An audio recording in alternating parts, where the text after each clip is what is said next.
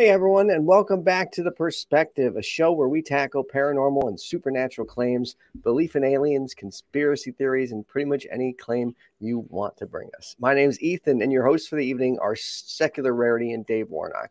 How you guys doing? I fucking love that intro. My God, it's good. Isn't it cool, Ethan, man?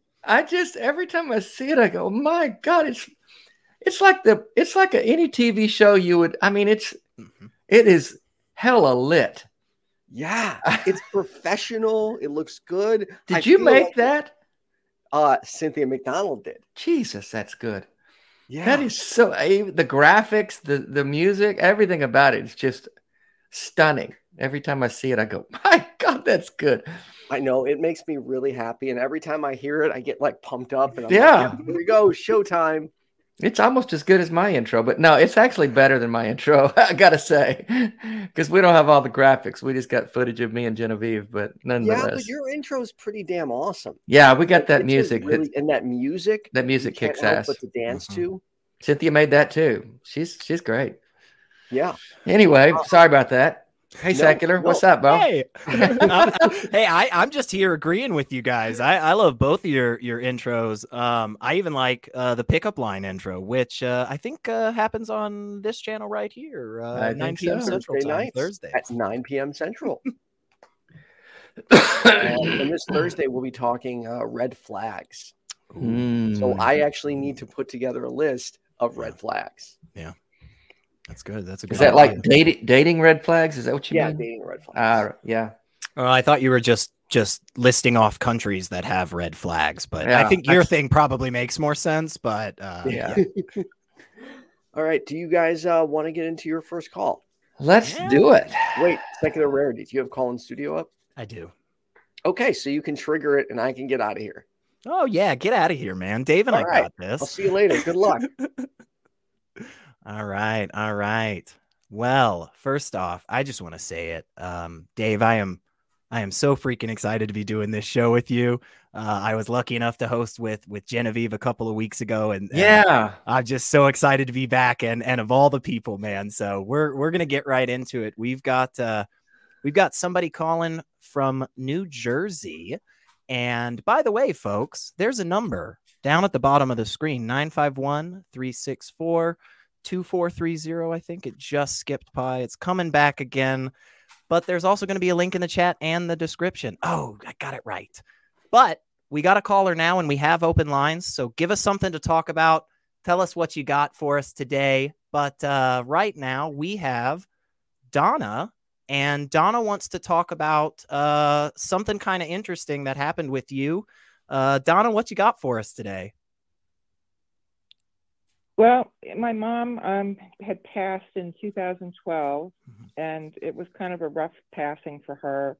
She was also a person that kind of liked to be in control, and it was just, I had tried to go through mediums to reach her, and I wasn't able to get her, and they said she doesn't want to come forward yet. She's not willing to do this. So I kind of got into an experience at the wildlife reserve that I volunteer at with the spirit, and it kind of caught my attention, and I thought, I think I want to go into this paranormal investigation and find out what it's all about. So I booked with Ghost Hunters USA, and I went down to Philadelphia to the Eastern State Penitentiary, and we just had a nighttime of activity, and we ended up going into what I guess it was death row, and we were using these dowsing rods, and they were answering questions that we were asking them. They were crossing for yes and being straight parallel for no. And sorry, my cat is making a ruckus if you can hear that. So we were using the there was a medium that was running the part of our group. There was maybe about 12 or 13 people in the group.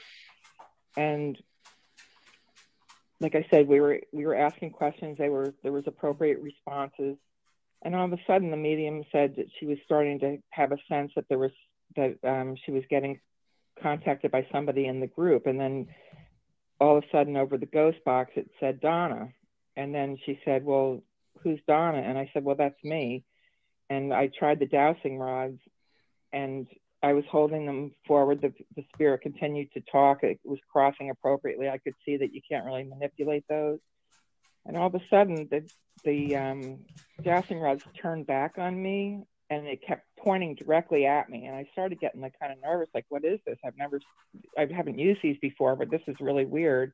And I would shake them and reposition them, and they'd turn directly back on me. And that's when the Donna came through, and the lady asked who Donna was. And I said, like, why is this going to me? And she said, well, I'm getting a motherly figure. She did the whole mediumship thing. She hit everything on spot. And then over the voice box, I heard my mother's voice say, we are here for you. And I had been sick for many years. I have a chronic illness, and it was like, sure, we're here for you to support you in this. And as soon as she said it, I had this total ball of energy in my hand that shot up my arms and down the back of my skull, down my spine, my butt. And just like a total euphoria, like kind of like if you got a runner's high.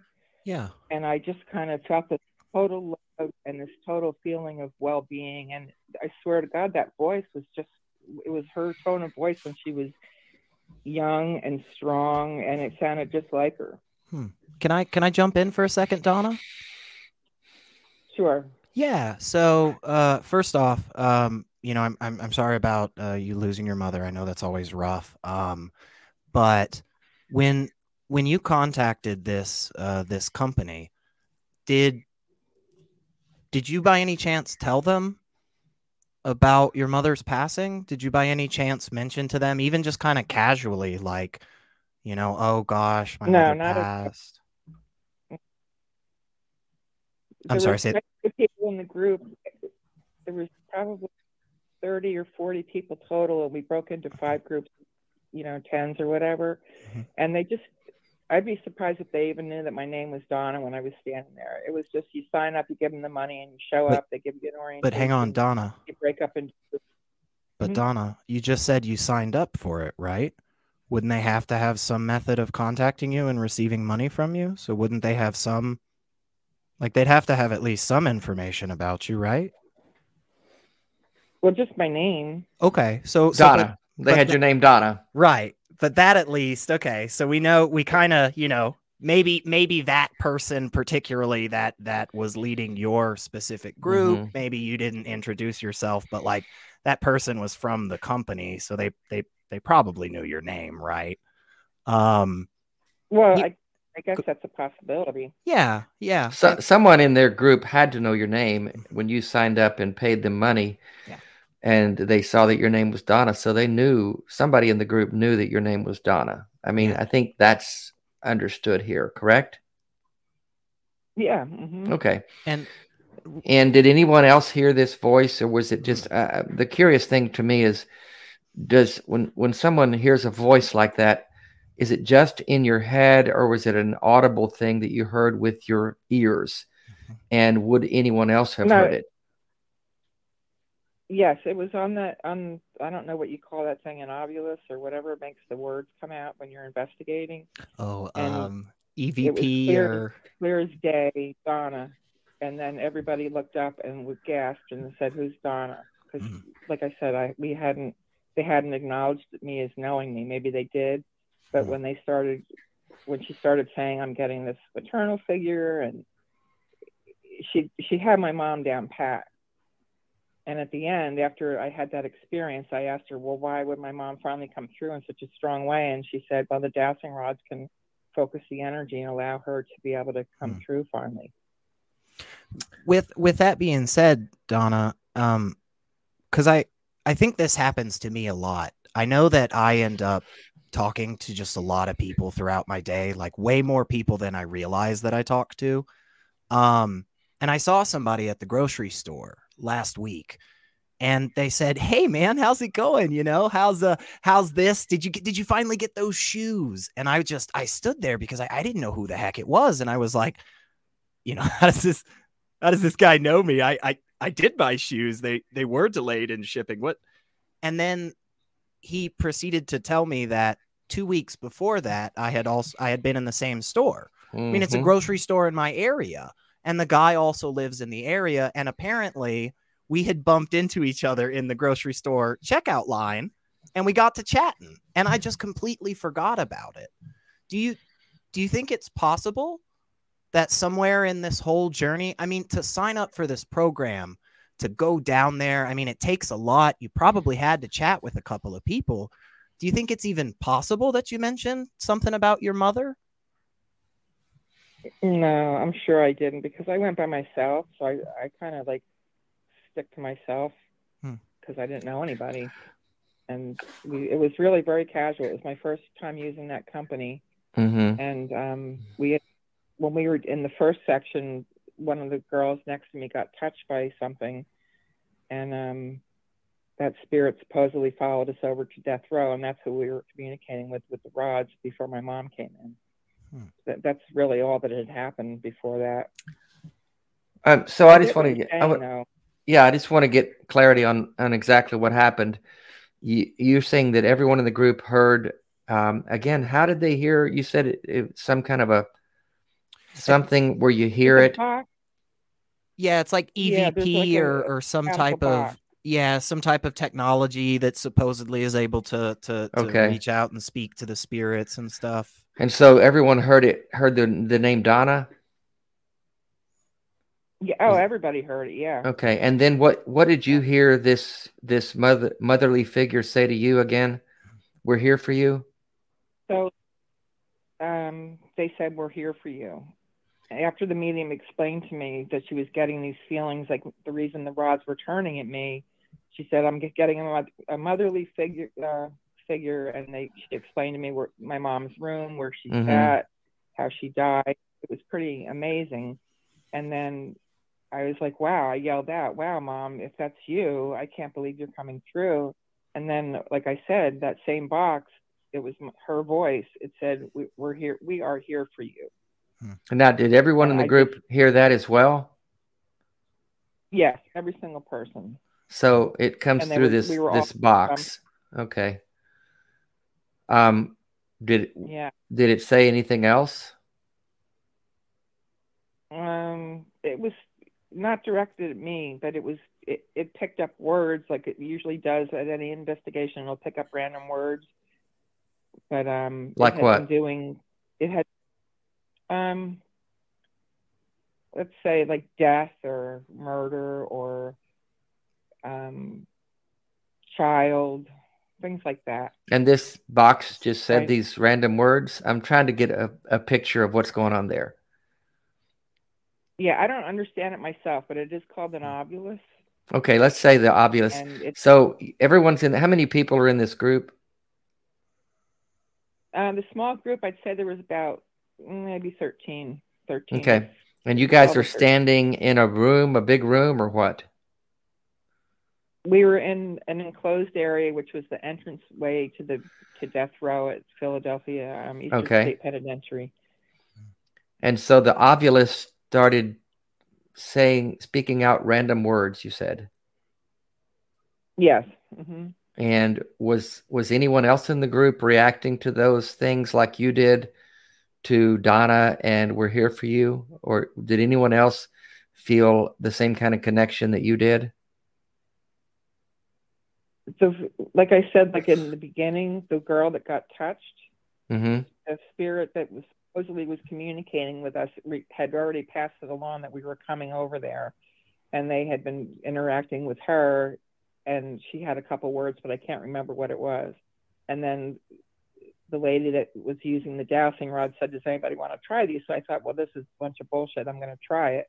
I bet you can manipulate these. I took them and held them in my hand, and the handle is encompassed by a circular copper tube that makes it impossible for you to manipulate the rods.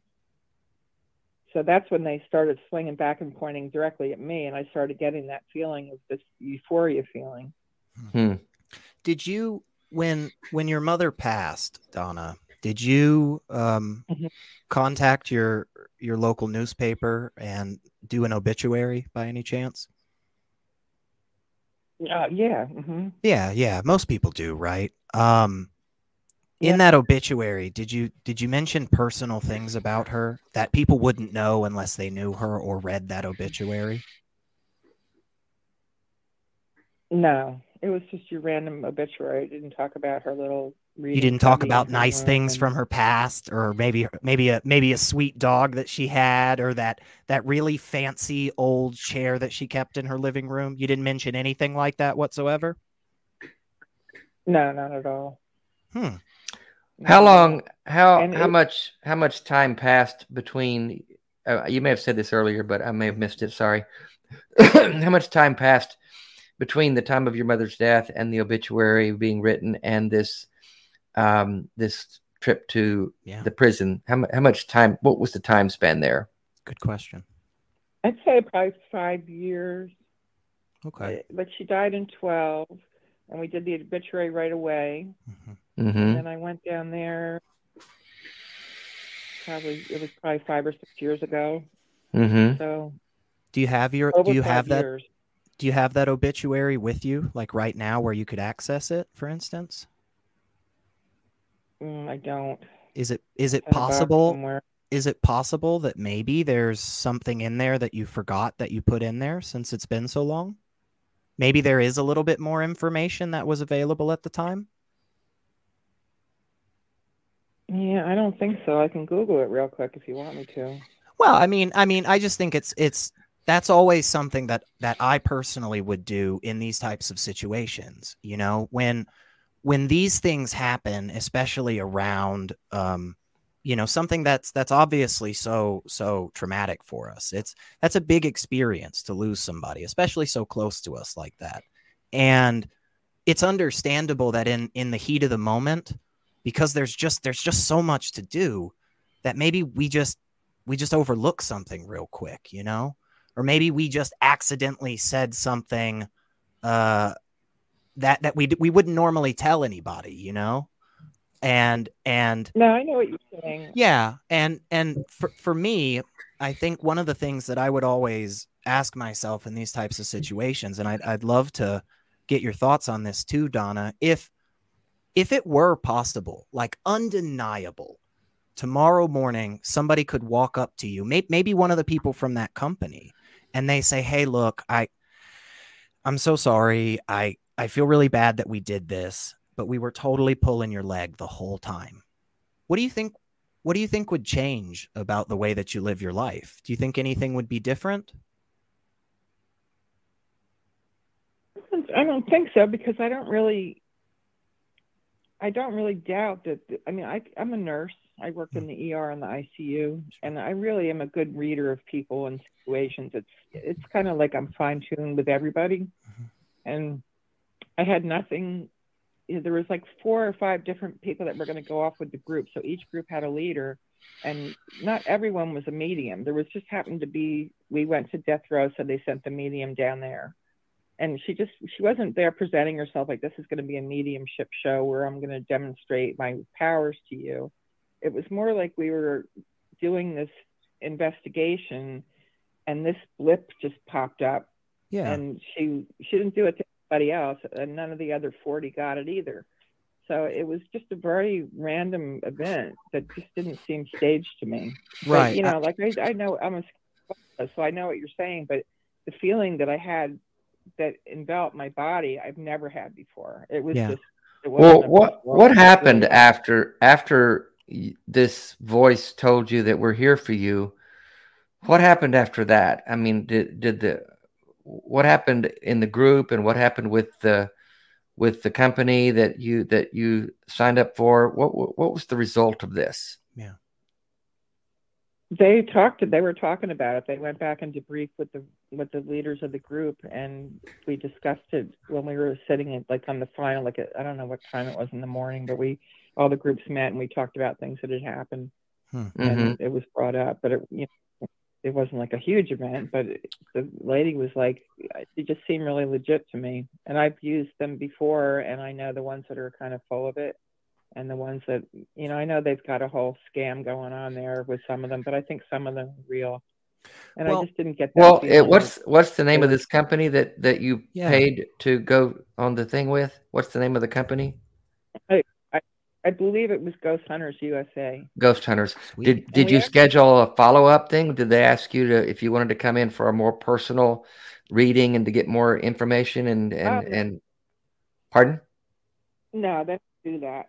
They don't That- do anything like that. That was it? Just so happened that this book was assigned to that room, and she happened to be a medium. It wasn't presented like this is a medium that's going to take you around the prison and bullshit you, you know. Mm-hmm.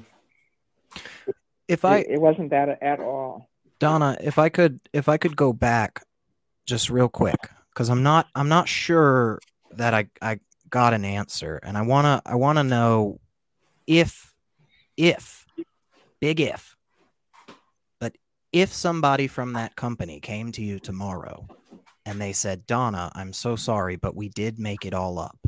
It's all fake. I'm not saying it is. I think you genuinely had those experiences, Donna, but I'm saying let's play the hypothetical. If somebody did come up to you and they said, we're so sorry, but we fooled you. What do you think would change about your life? What do you think would be different? I don't know. I've had so many, I do investigations a lot.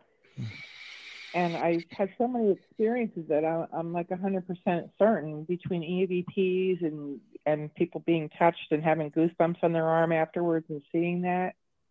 I really, truly believe 100% that there are spirits. So it wouldn't change my mind with that. I would just think they were a bunch of jerks for doing that to me.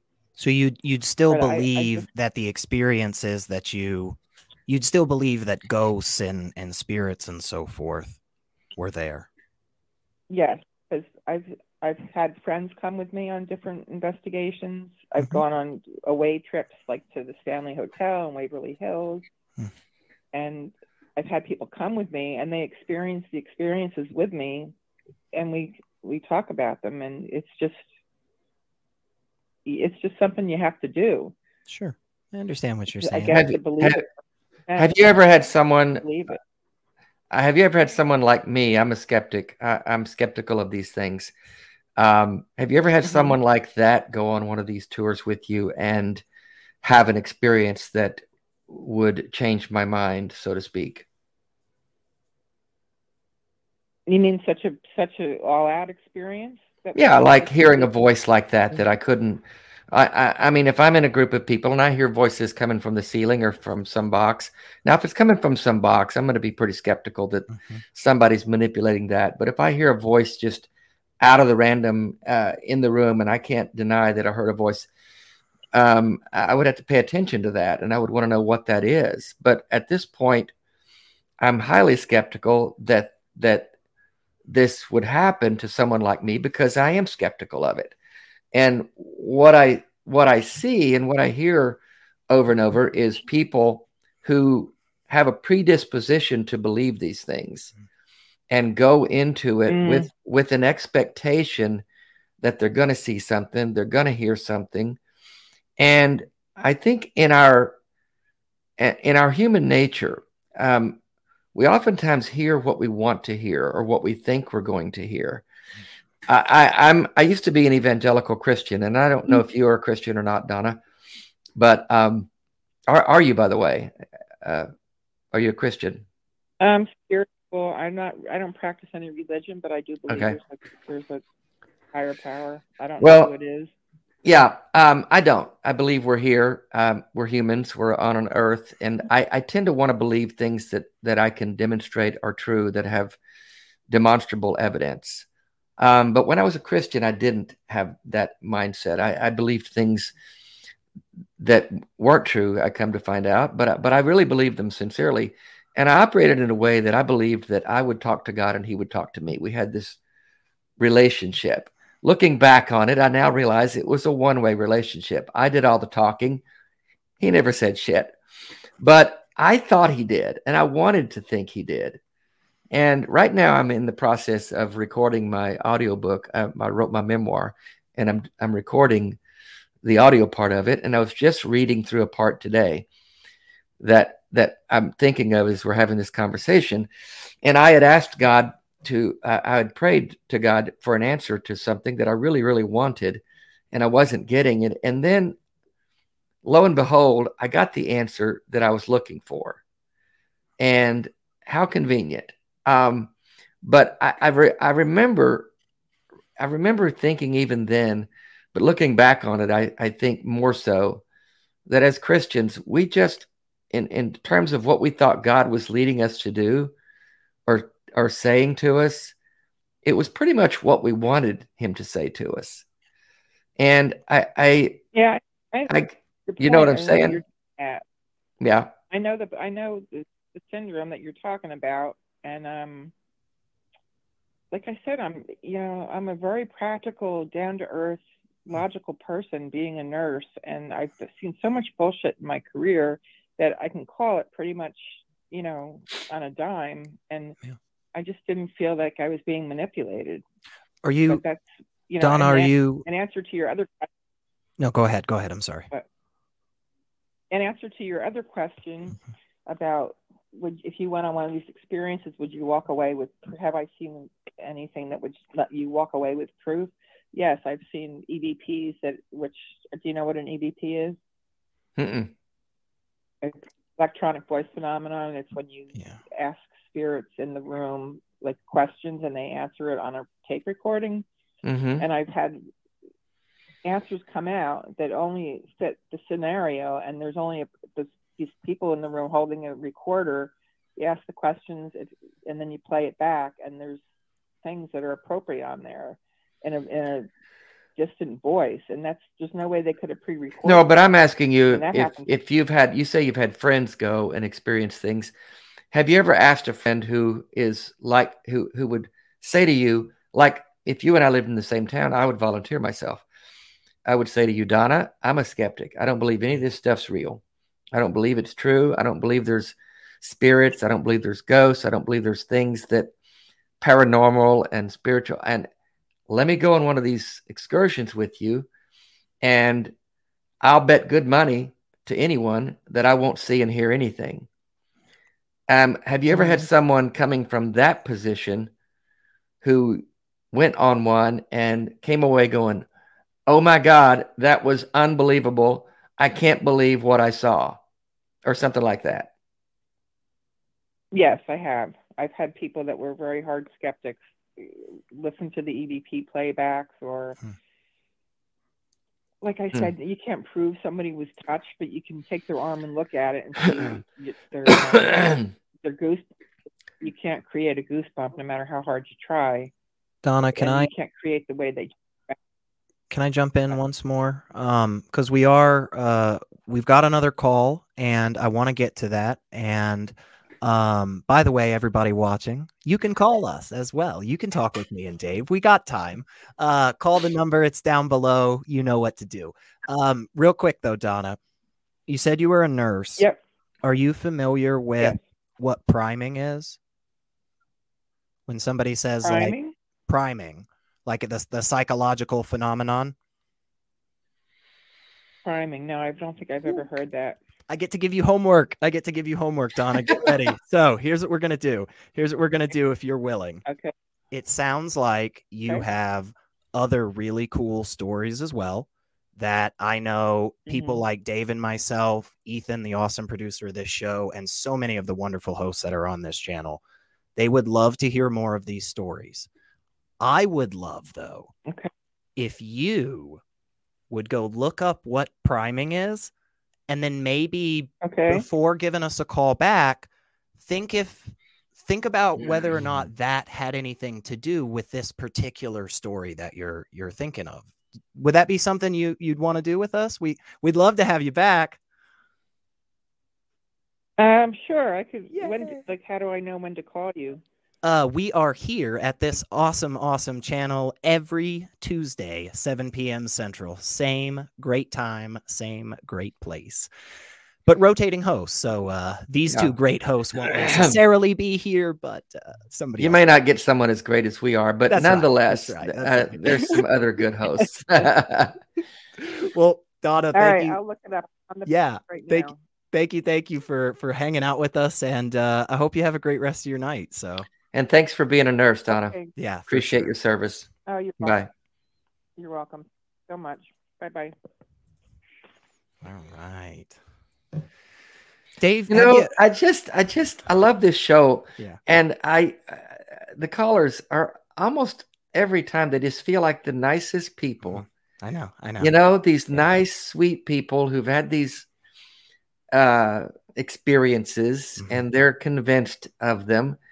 And I just want to, I just want to go, no, just be a nice person and live a very, life without having to go down these roads. I don't know.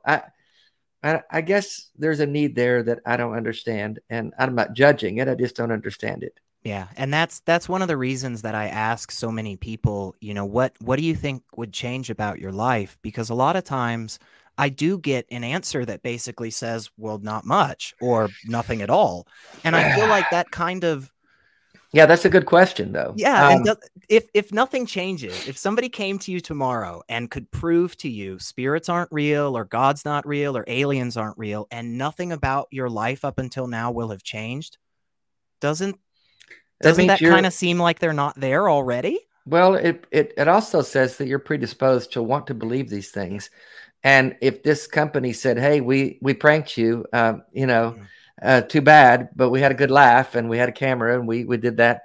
And you're not going, oh my God, you frauds. Fuck you. I'll never do one of these again. Right. No, I think she's going to go out the next week and do another one because that's what she wants to do. And that's what she wants to believe.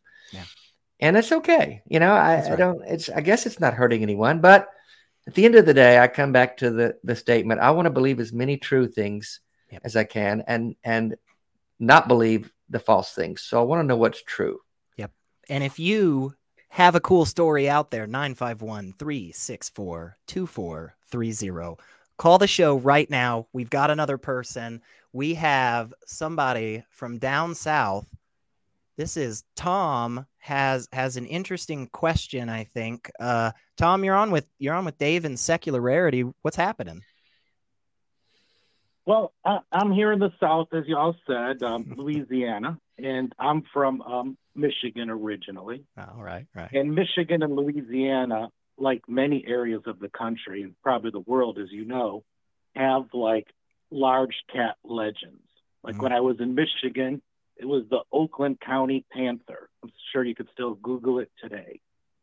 And down here in Louisiana, panthers or other large cats in the bayou.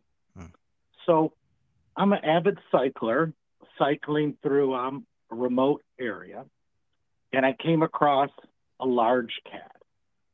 And the cat crossed my path. I cycled up to it. It's a bright, sunny day.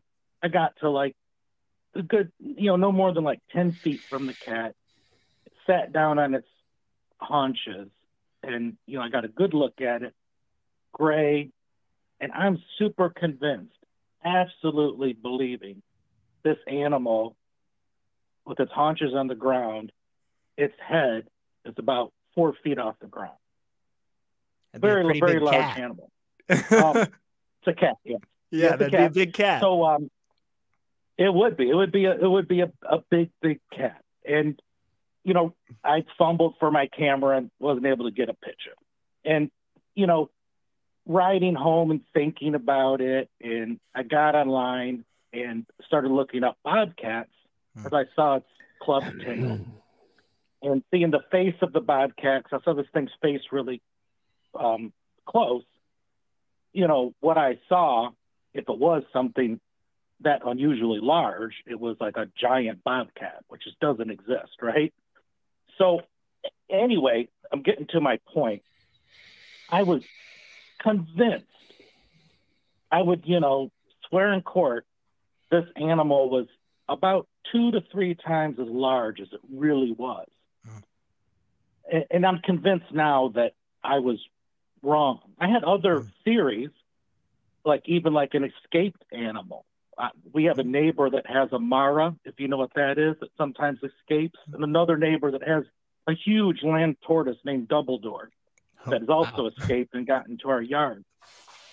But it just so happens the same year I encountered 2 other large animals that I didn't know lived down here.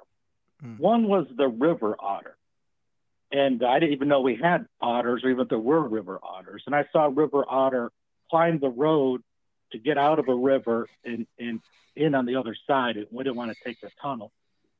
And it just so happened that was like a Friday. And the next day, Saturday, I was able to witness river otters playing in actually a lake shore. And river otters are not like the Pacific otters with their short little legs breaking open clams on a rock. They have more substantial forelegs, and that's what really threw me. But I was absolutely convinced this animal was, like 4 to 6 feet long. But again, that's 2 or 3 times as big as it was. Yeah. Same thing happened to me with the hogs. We have hogs down here. I didn't know that. And, I thought it was as big as the deer we have, but now I've seen a lot of hogs my first time I saw it. So anyway, my question is, because I so nearly became a person that promoted the Bayou large cat myth because I was an eyewitness. I saw it. I saw this thing. I know how big it was. That if there is something maybe documented or known, like in a fear response or excitement response or amygdala response that has a physiological effect or something of actually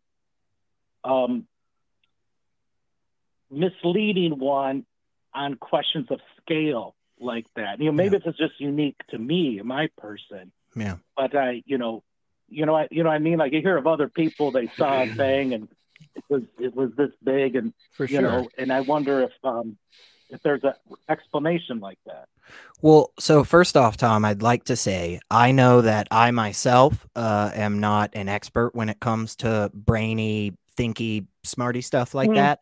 I don't know if Dave had finished his degree or not since we last chatted, but are those technical terms? The brainy, sure. thinky. Okay, I'm pretty sure that's what all the doctors said. Sounded very medical.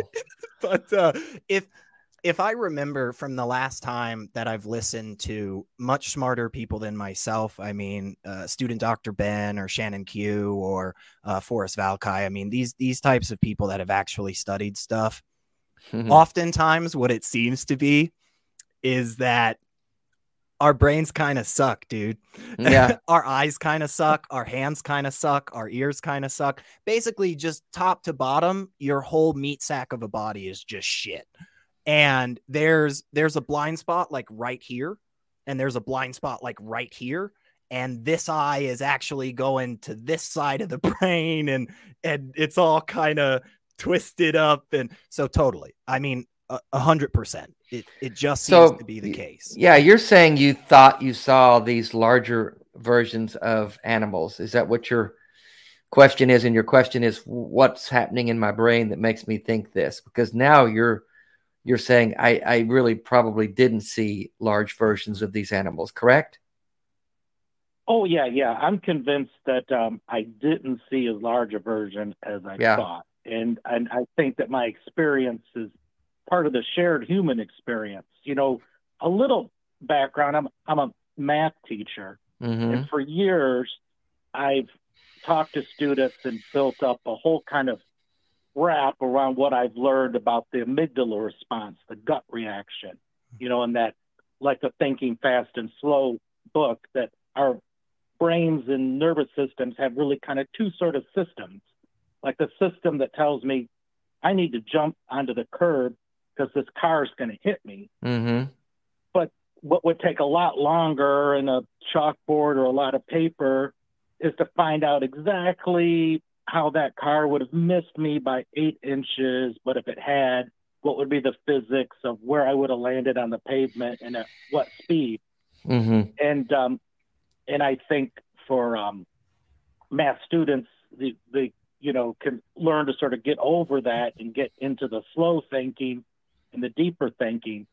And in my mind, I think those kind of two things are connected. What I had was what we call a gut reaction.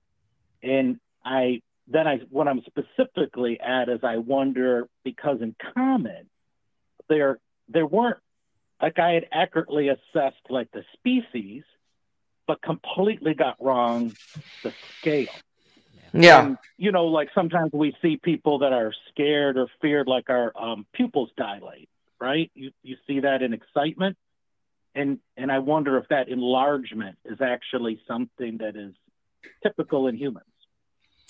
Well, again, we're not experts. Yeah. It sounds like you also had this suggestion that there's these large versions of something there. So you're kind of already thinking about that and looking for that because it was suggested to you that these things exist. And that's Yeah, it goes what back to the priming you mentioned. Yeah. Yeah, the priming, exactly. And it's funny to me that people that actually believe these things are real never seem to have pictures. And we all have a camera. Right. We all have a camera in our pockets now. So people are taking pictures of their breakfast and posting it on Instagram, but yet we can't seem to get someone to take a picture of some phenomenon. And I always find that a bit unusual, don't you? Well, I do to a certain extent. Like in my case, I tried each time, but these things don't sit still. You know, I am actually more suspicious when somebody actually does succeed, but there's only one picture.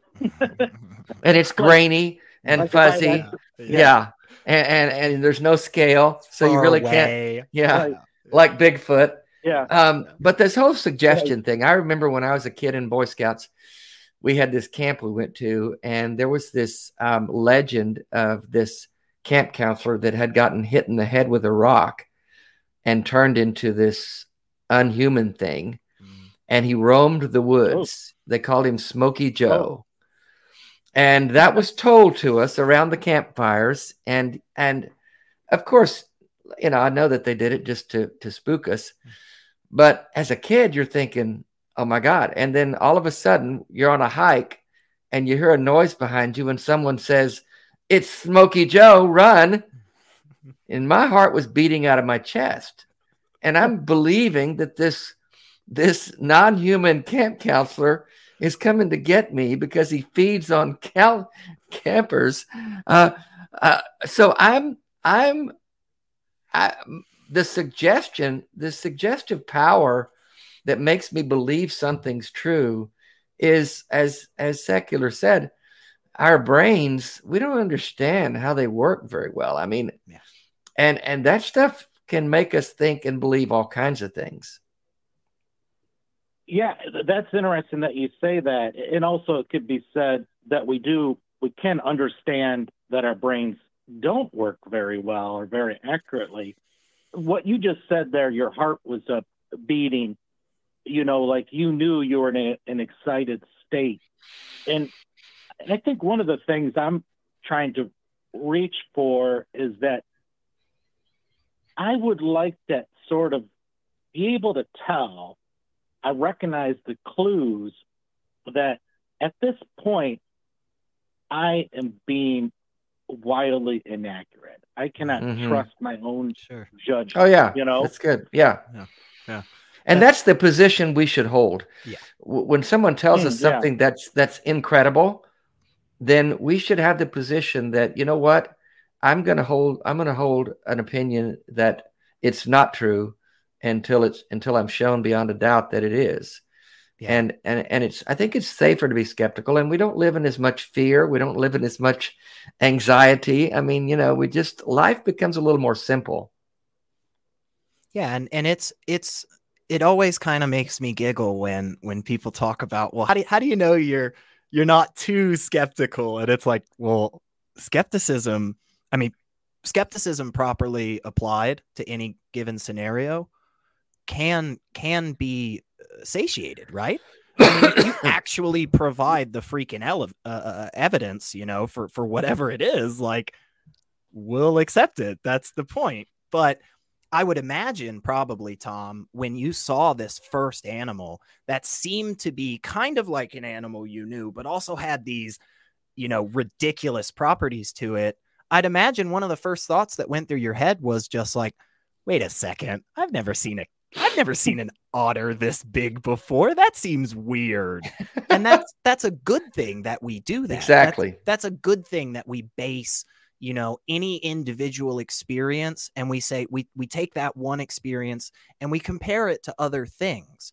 Just because the next guy tells us that it's right or wrong, that doesn't mean it is, but it's worth fucking asking their thoughts, right? Mm-hmm. Yeah. Yeah. I agree. I don't know that you can be too skeptical. Yeah. You know, this guy's so skeptical.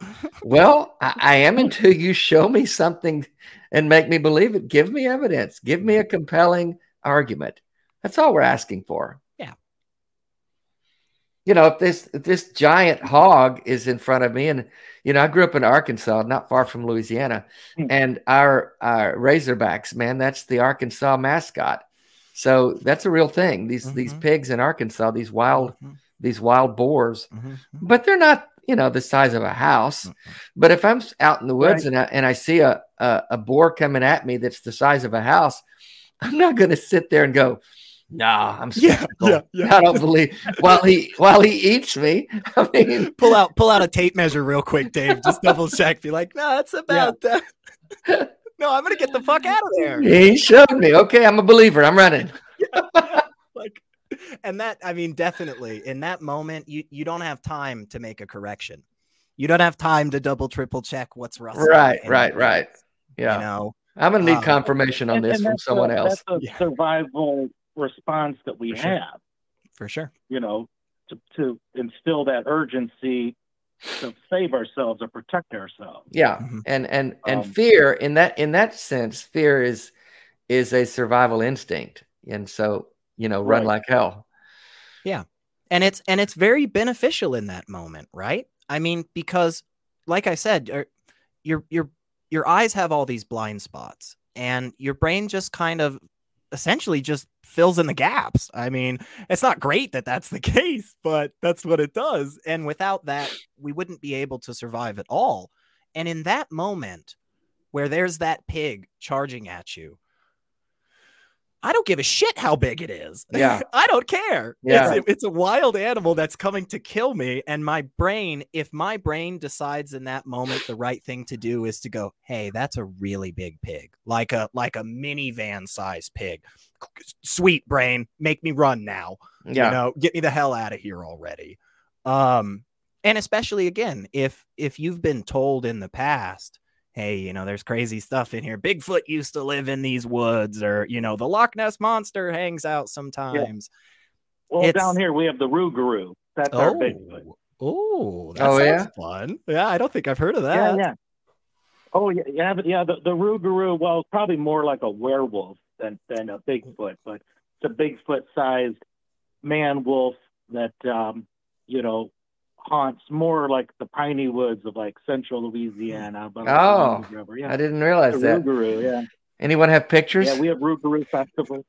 Not yet. You'll be the first I share them. I would love that. I guarantee it's going to be like that grainy picture of Bigfoot that it circulates the internet. I'd also suggest, Tom, that if you do ever get that picture or video, call us first before you go get your Nobel Prize. Okay? We want the scoop. That's we want right. the scoop. Well, Tom, we absolutely appreciate you, man. This was great because I think it gave us a moment to really talk about those weird experiences and to just be able to say, look, even when I had that experience, I still had a question in the back of my head and I pursued that question. Mm-hmm. And that's why, I mean, Dave and I come to the exact same place. You can't be too skeptical. There really just isn't a thing, because there would be evidence that would prove that cat is that big, right? We could find that stuff. Right, yeah. Big mound of cat poop. Like, we could find stuff, man. But yeah. Tom, thank you so much. Dave, did you have anything else you wanted to say? No, that's good. Good. Keep being skeptical, Tom. That's right, man. Thanks, guys. I really enjoyed talking to you. I enjoy listening to the show. Keep doing what you're doing. Thanks for calling. Man. You have a good one. You too. Bye. Oh, cut him off just a bit. But I do that all the time. I'm terrible at that. It's so hard to judge it, man. I know. But we have somebody else in the queue, but we still have time, people. There is a number. It's going to scroll at the bottom of this screen. You're going to find it in chat, in the description. You guys know what to do. Call it. It's really, really simple. 951-364-2430. Push the buttons. That being said, we also have a Facebook page and a wonderful Discord. I'm going to be hanging out in the after show. Dave, I think you've got to get somewhere else. But you do something. You do something with a really cool person named Genevieve on Mondays. What is that, man? Genevieve's the best, isn't she? She's great. I found her. I discovered her on TikTok.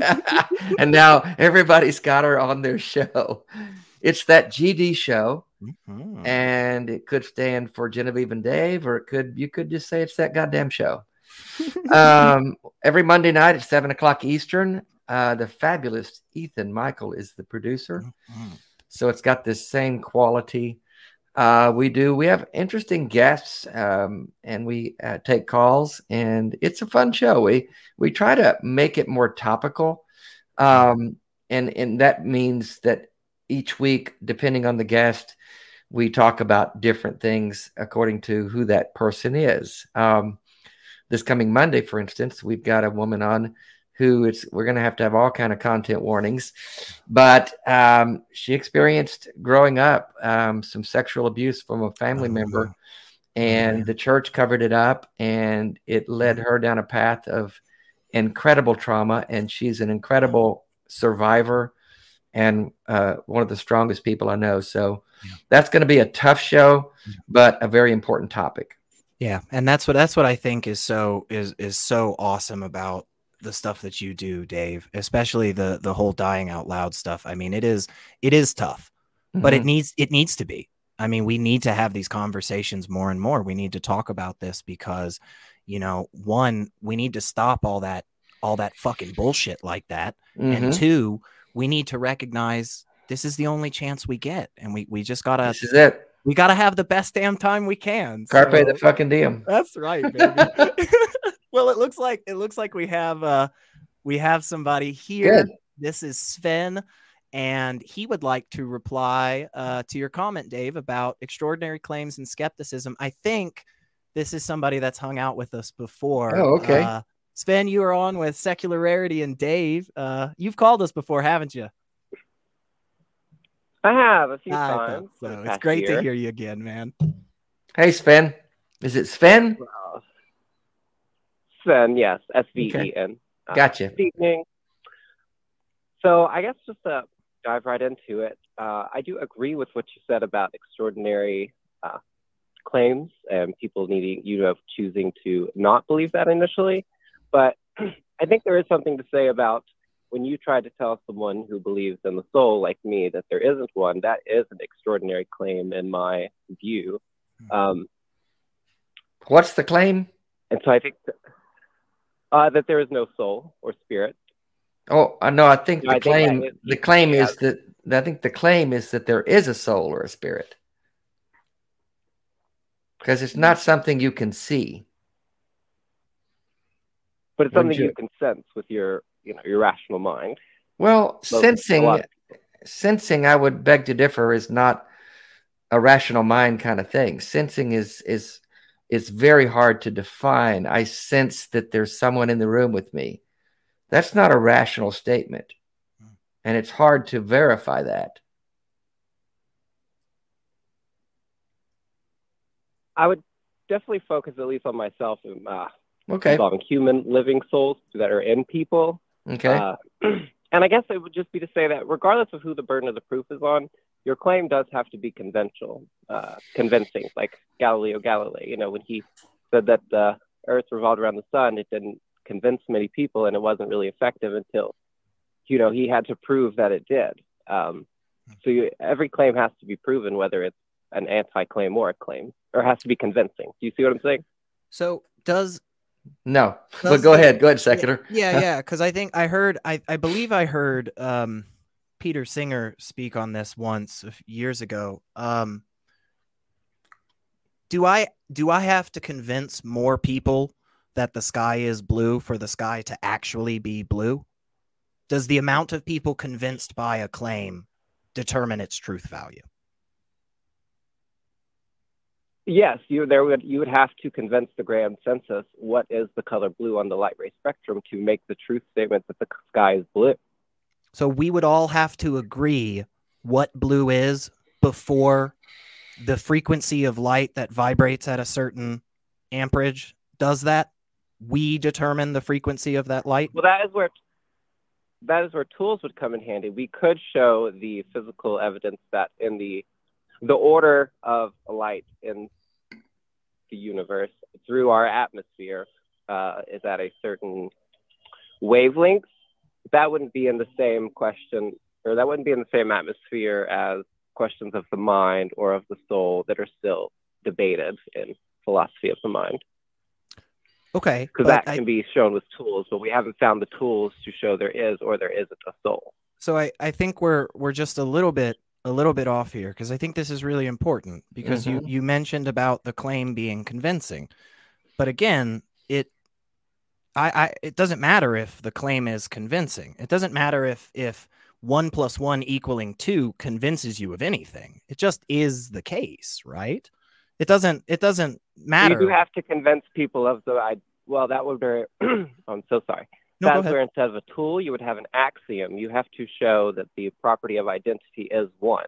You still have to convince something of someone for that to have any meaning between two people, two minds.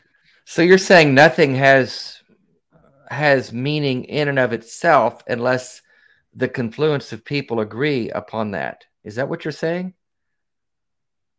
Like it can be universally proven by my desk. The desk that I'm sitting at is made. Reasoning.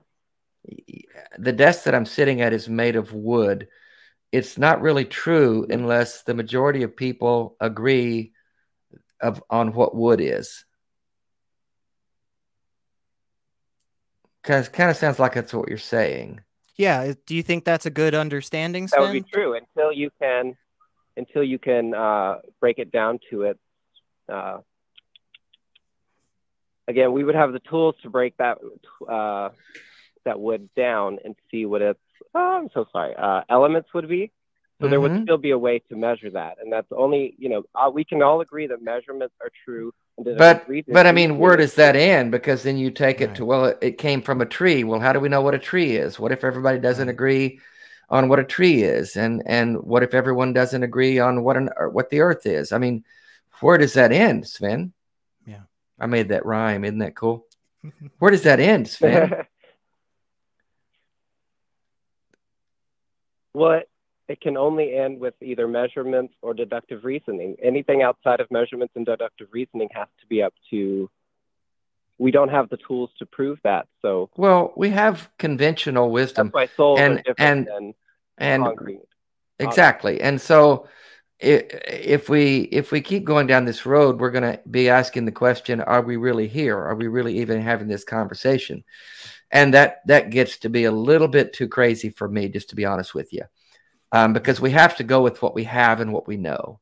So let's back up. Well, yeah, someone earlier had mentioned solipsism. You say that you have a soul/spirit, correct? What is that exactly? Define that for me. Yeah. It is a dualist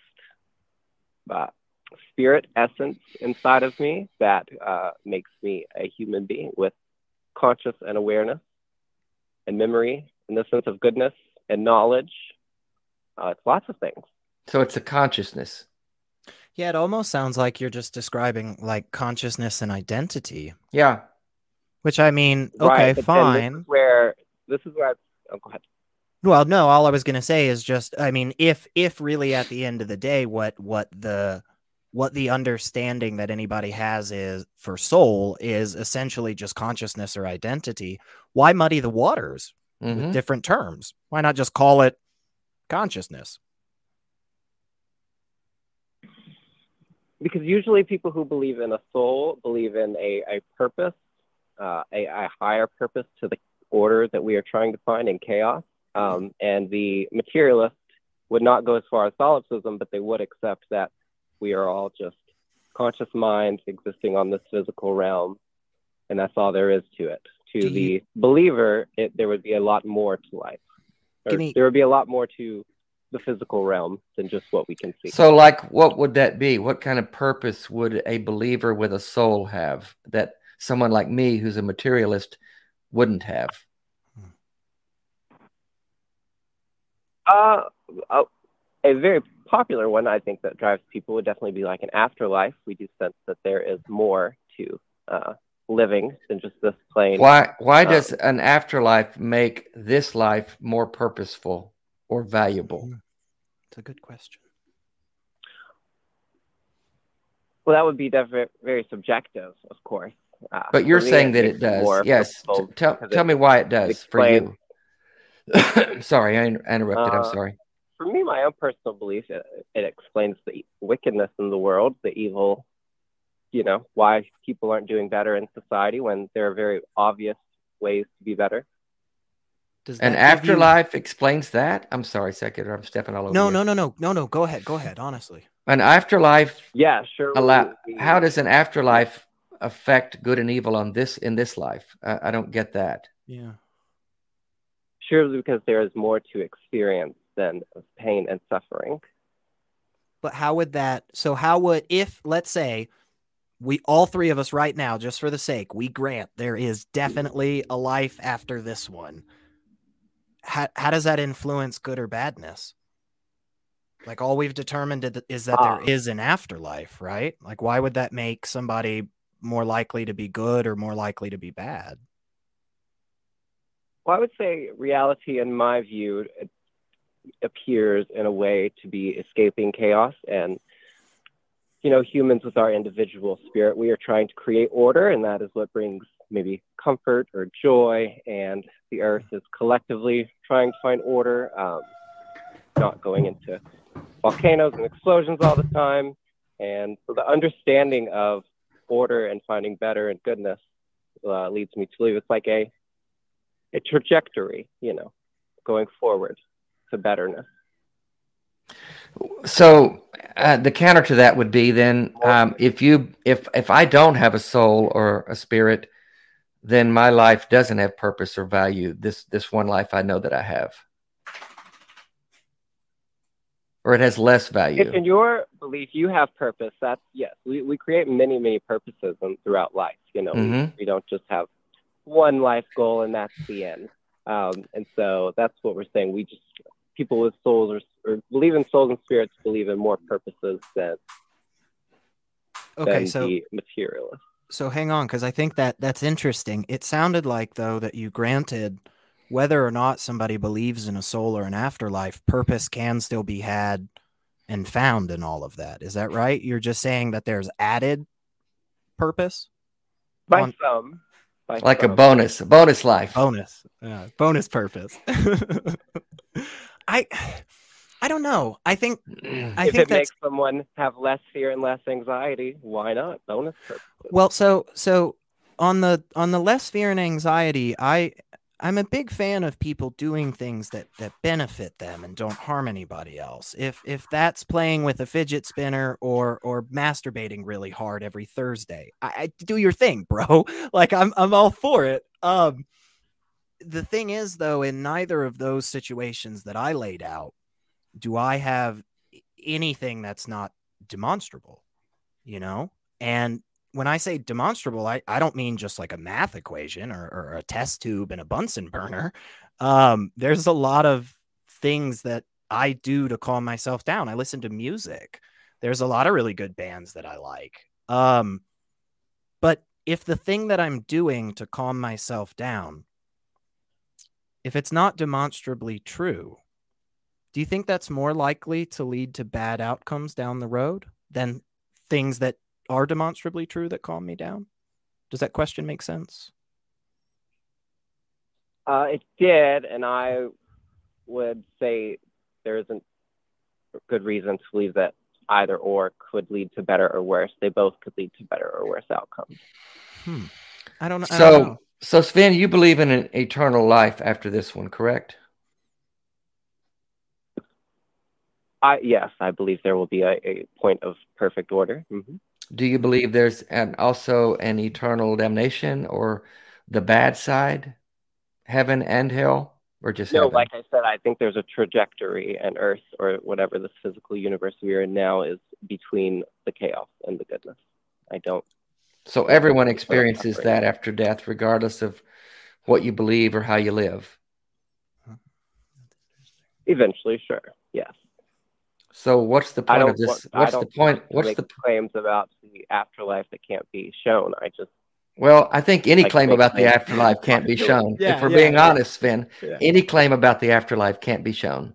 Can we admit that?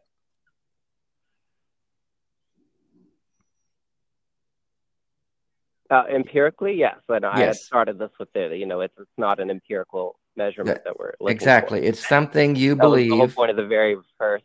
It's something you believe because you believe you have a soul, and you believe that soul is going to live forever. And you I think you made the statement that makes life have more purpose and meaning overall, correct? For me and for many people who are believers. Okay, but you said everyone experiences that. So whether you're a believer or not, what's the point of this life? If this life is what we know we have, 60, 70, 80 years, some people 20, 10, whatever it is, whatever the cards you got dealt. I don't know if you know this. I have a terminal illness, so my time is going to be shorter than I thought it was a few years ago. So if everyone is going to experience this eternal life, what's the point of this life? To learn and to grow.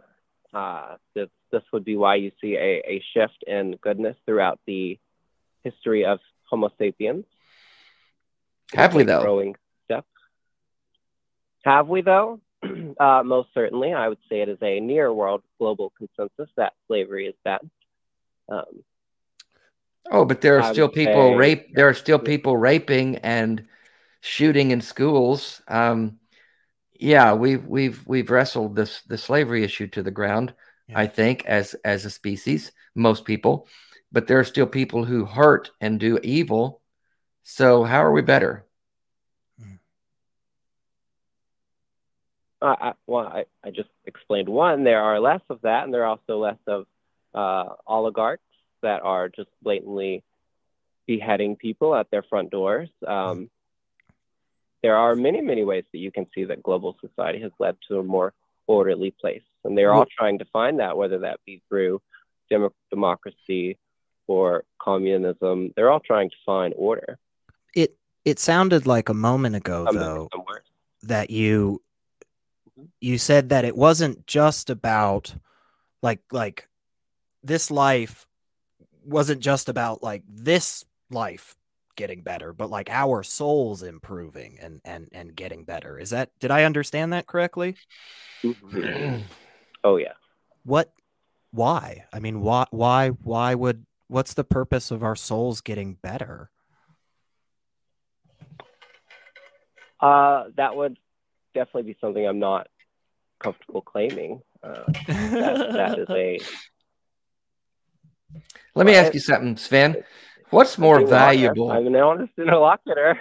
No, that's good. You're great. You really are. You really are. And we appreciate that. Yeah, Dave and I are just silly guys. Yeah. Let me ask you something. What's more valuable? Random rocks you pick up on the side of the road or diamonds? Definitely subjective to the human experience. No, in the world we live in now, in terms of dollars and cents, what's more valuable? What has more monetary value? In 2022 Earth, a diamond. In certain societies, why do you think? No, I'm talking about the world we live in now. Why do you think that is? In America, they're both rocks. Because they're both rocks. Mm-hmm. They're both rocks. Well, why is the diamond more valuable? Because gems like art can be used to be shown as a figure of wealth. Okay, You're dodging the question, I think. Now you're probably not being No, I'm not. I'm really an asking honest what you're talking interlocutor about. now. Are you saying that They're Are you they're saying that rare. there's less diamonds They're than rare. rocks? They're rare. I mean, there's a lot of diamonds. No, there's not, actually. They're very rare. They're only mined in very small portions of the world. And because they're rare, they're valuable. What I'm trying to say is that the more rare something is, the more finite something is, the more value it has. And to say that something... I think that's subjective. Okay. Tell me how that's wrong. You said the less of something there is, the more valuable it is? Yes. Generally speaking. Let me put it another way. You're saying that a life that doesn't live forever is not as valuable. A life that doesn't last forever is not as meaningful or valuable.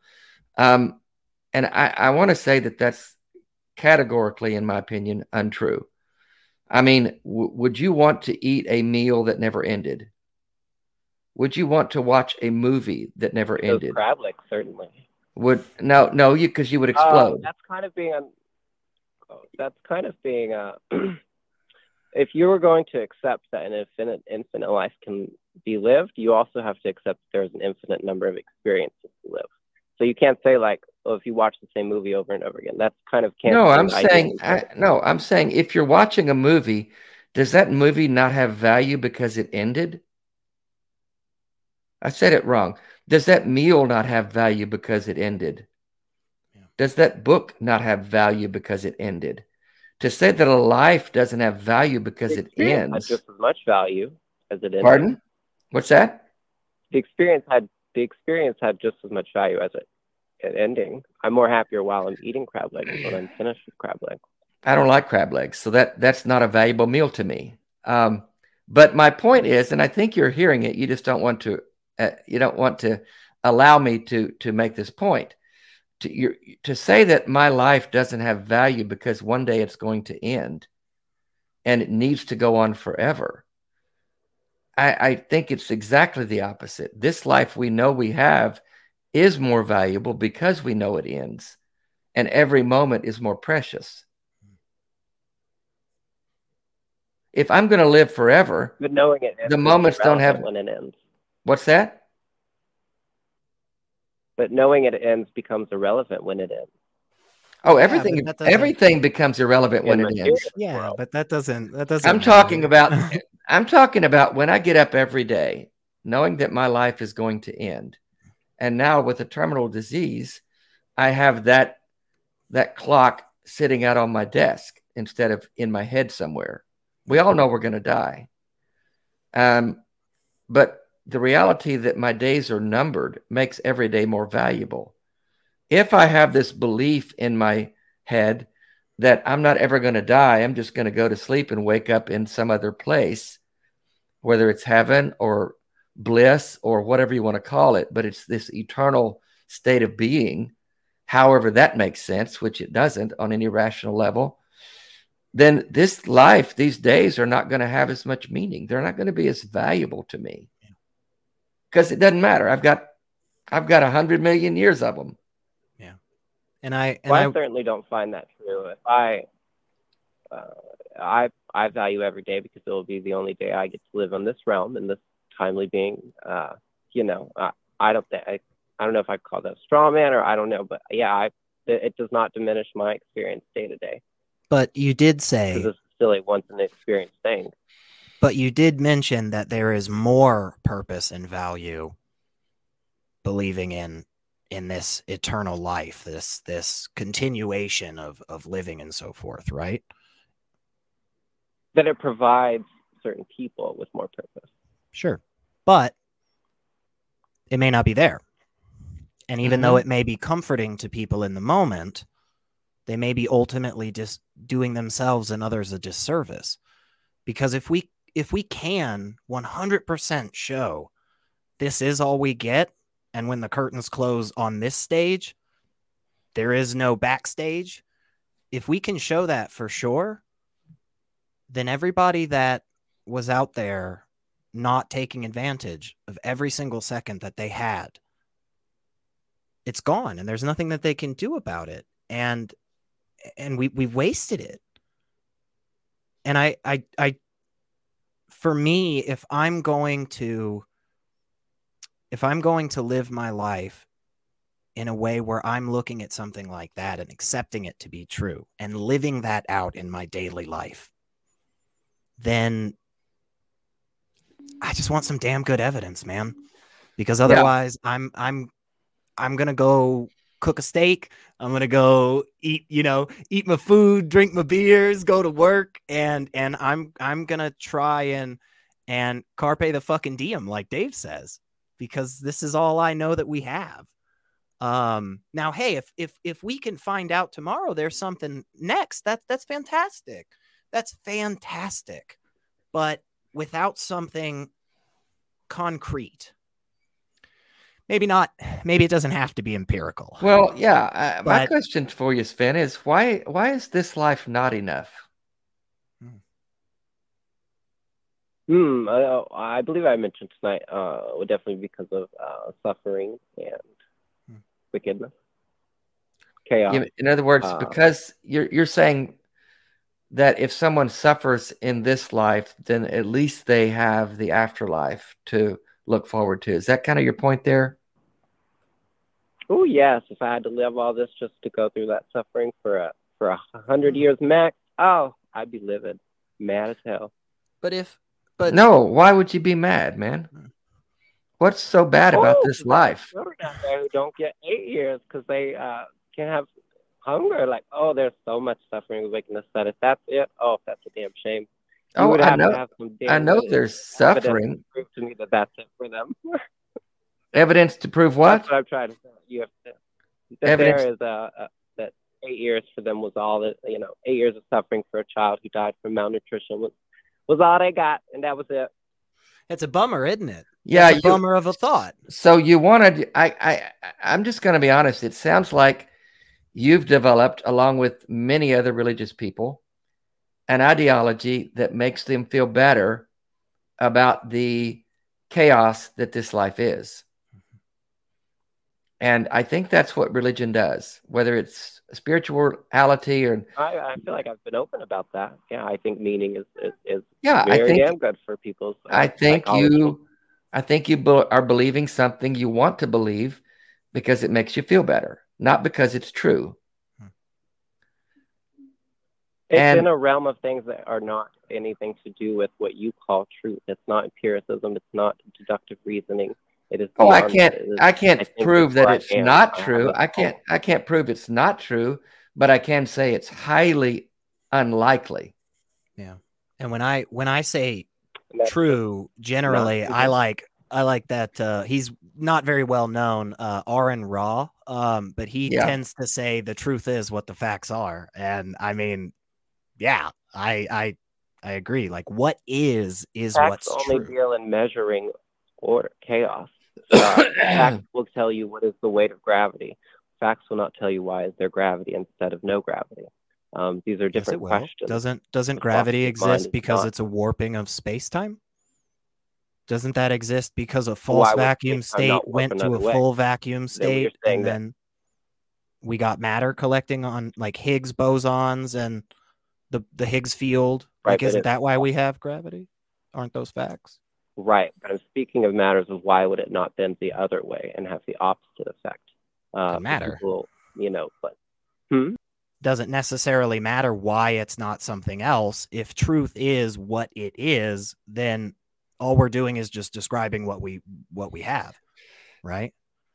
Right. So it doesn't matter if we have an answer as to why the ball didn't roll another way, because we do have the answer for why the ball did this. And that's the truth. But did the ball really roll that way? How do we know we can trust our eyes? Is there even a ball? Are we guys? even here? I mean, so we can dance around. We can dance around this all day, but it's not very productive. Let's be honest. And if we're going to argue about whether I really do have a red hoodie on, am I really here? Do you really exist? I mean, those to me are very, very counterproductive kinds of questions. And I just want to stay with logic and reason and what's likely and what's proven. And you really just, again, you started with the whole soul and spirit thing, which, you know, you came on saying, I'm making a claim that there's not one.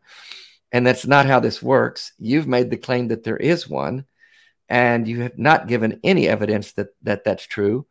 You've not given any evidence that there's an afterlife. We do know that we're living in this life based upon what we know of reality, which is all we can work with. So you're doing a lot of dancing around with ideas that don't have any basis in reality.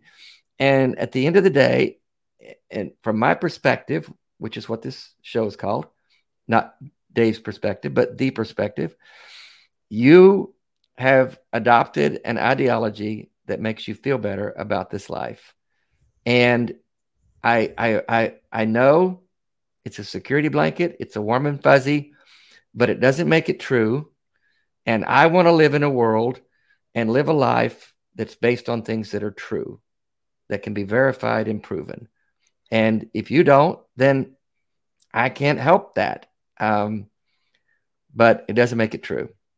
And before I let you wrap us up here, Sven, I want to just tack on real quick and just say, I understand. I think when you say, you know, it provides comfort and it's helpful for not only you, but for other people as well. And I guess my response to that would be, I think there are things that are more comforting. I think there are things that are more helpful. And I think more people that want to have these types of discussions, the more of us that are correct and we are going for what's true, the more we can provide that comfort to ourselves and each other. And that's really where I find truth being so damn important. Very important. When we can show it to be true and we know it's going to help, we can fucking help each other. And I just find that so valuable, whether that's subjective or not, man. I don't give a shit. I find it valuable when we help. Yeah, it is. So Sven, wrap us up, man. What you got? No, I just appreciate the love. I've checked out that GD show a couple times. So Dave, it's a pleasure to talk to you. Yeah, thank you. I hope everything goes well with your health and the rest of this life. I've enjoyed our discussion and no ill feel. No, not at all. And you know my story then. I mean, I'm watching my life ebb away. I'm feeling the strength in my hands and arms disappear. There are fewer things I can do now than I could do a few months ago. If anyone would want there to be something beyond this life that I'm feeling fade away, well before I would want it to, it'd be me. I would love for that to be true. That'd be awesome. Yeah. But wanting something to be true. And I love that you find comfort not in that. Pardon me? And I love that you don't need the comfort in knowing that. You know, well, I love that that's not a struggle you struggle with. Well, thank you, but it's not because I'm a better person. What I have found is that I've been able to provide some comfort for other people as I've talked about these things and faced my mortality head on.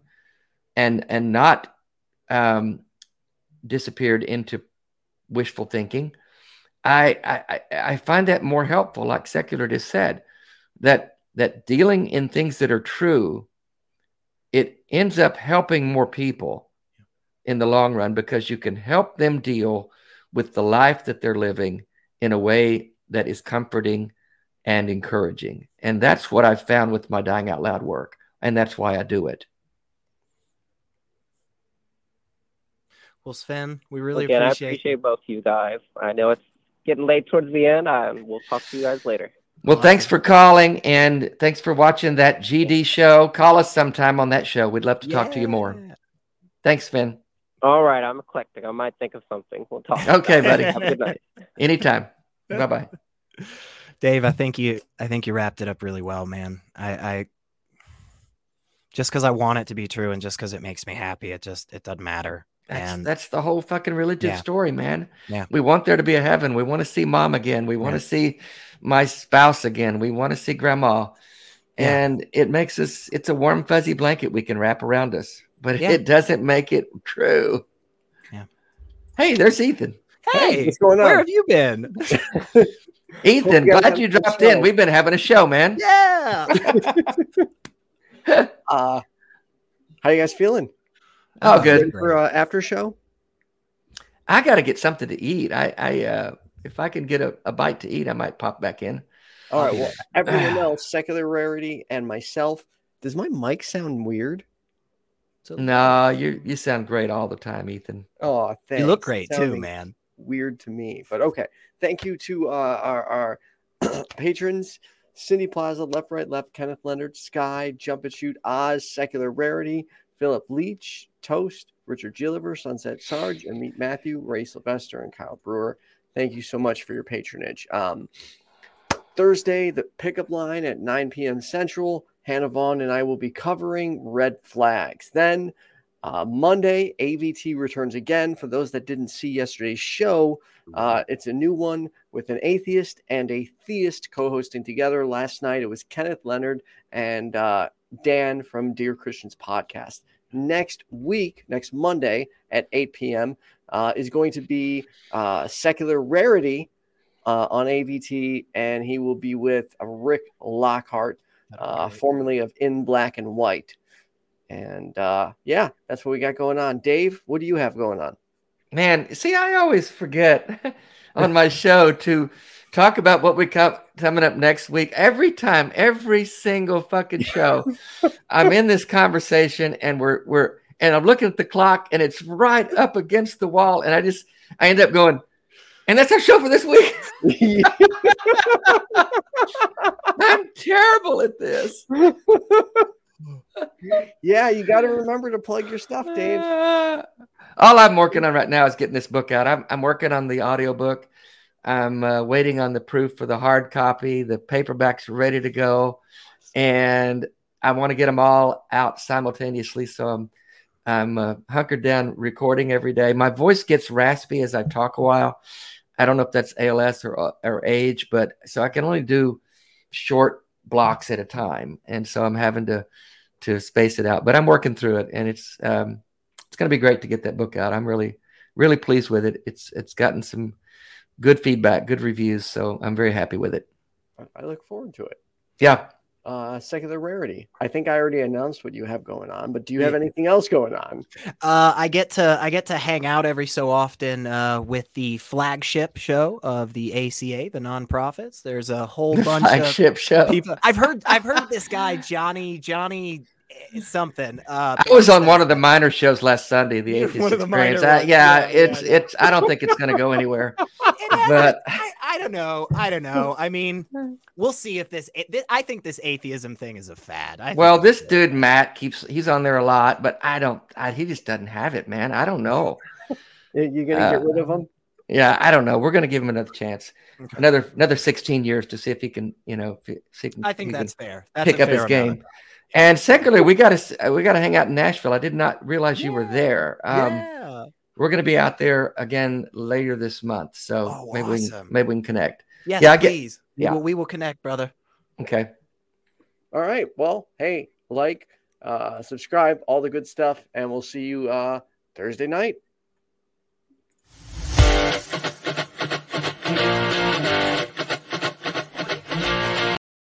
Sorry, we'll also see you in the Discord after show, right after this show. Good night.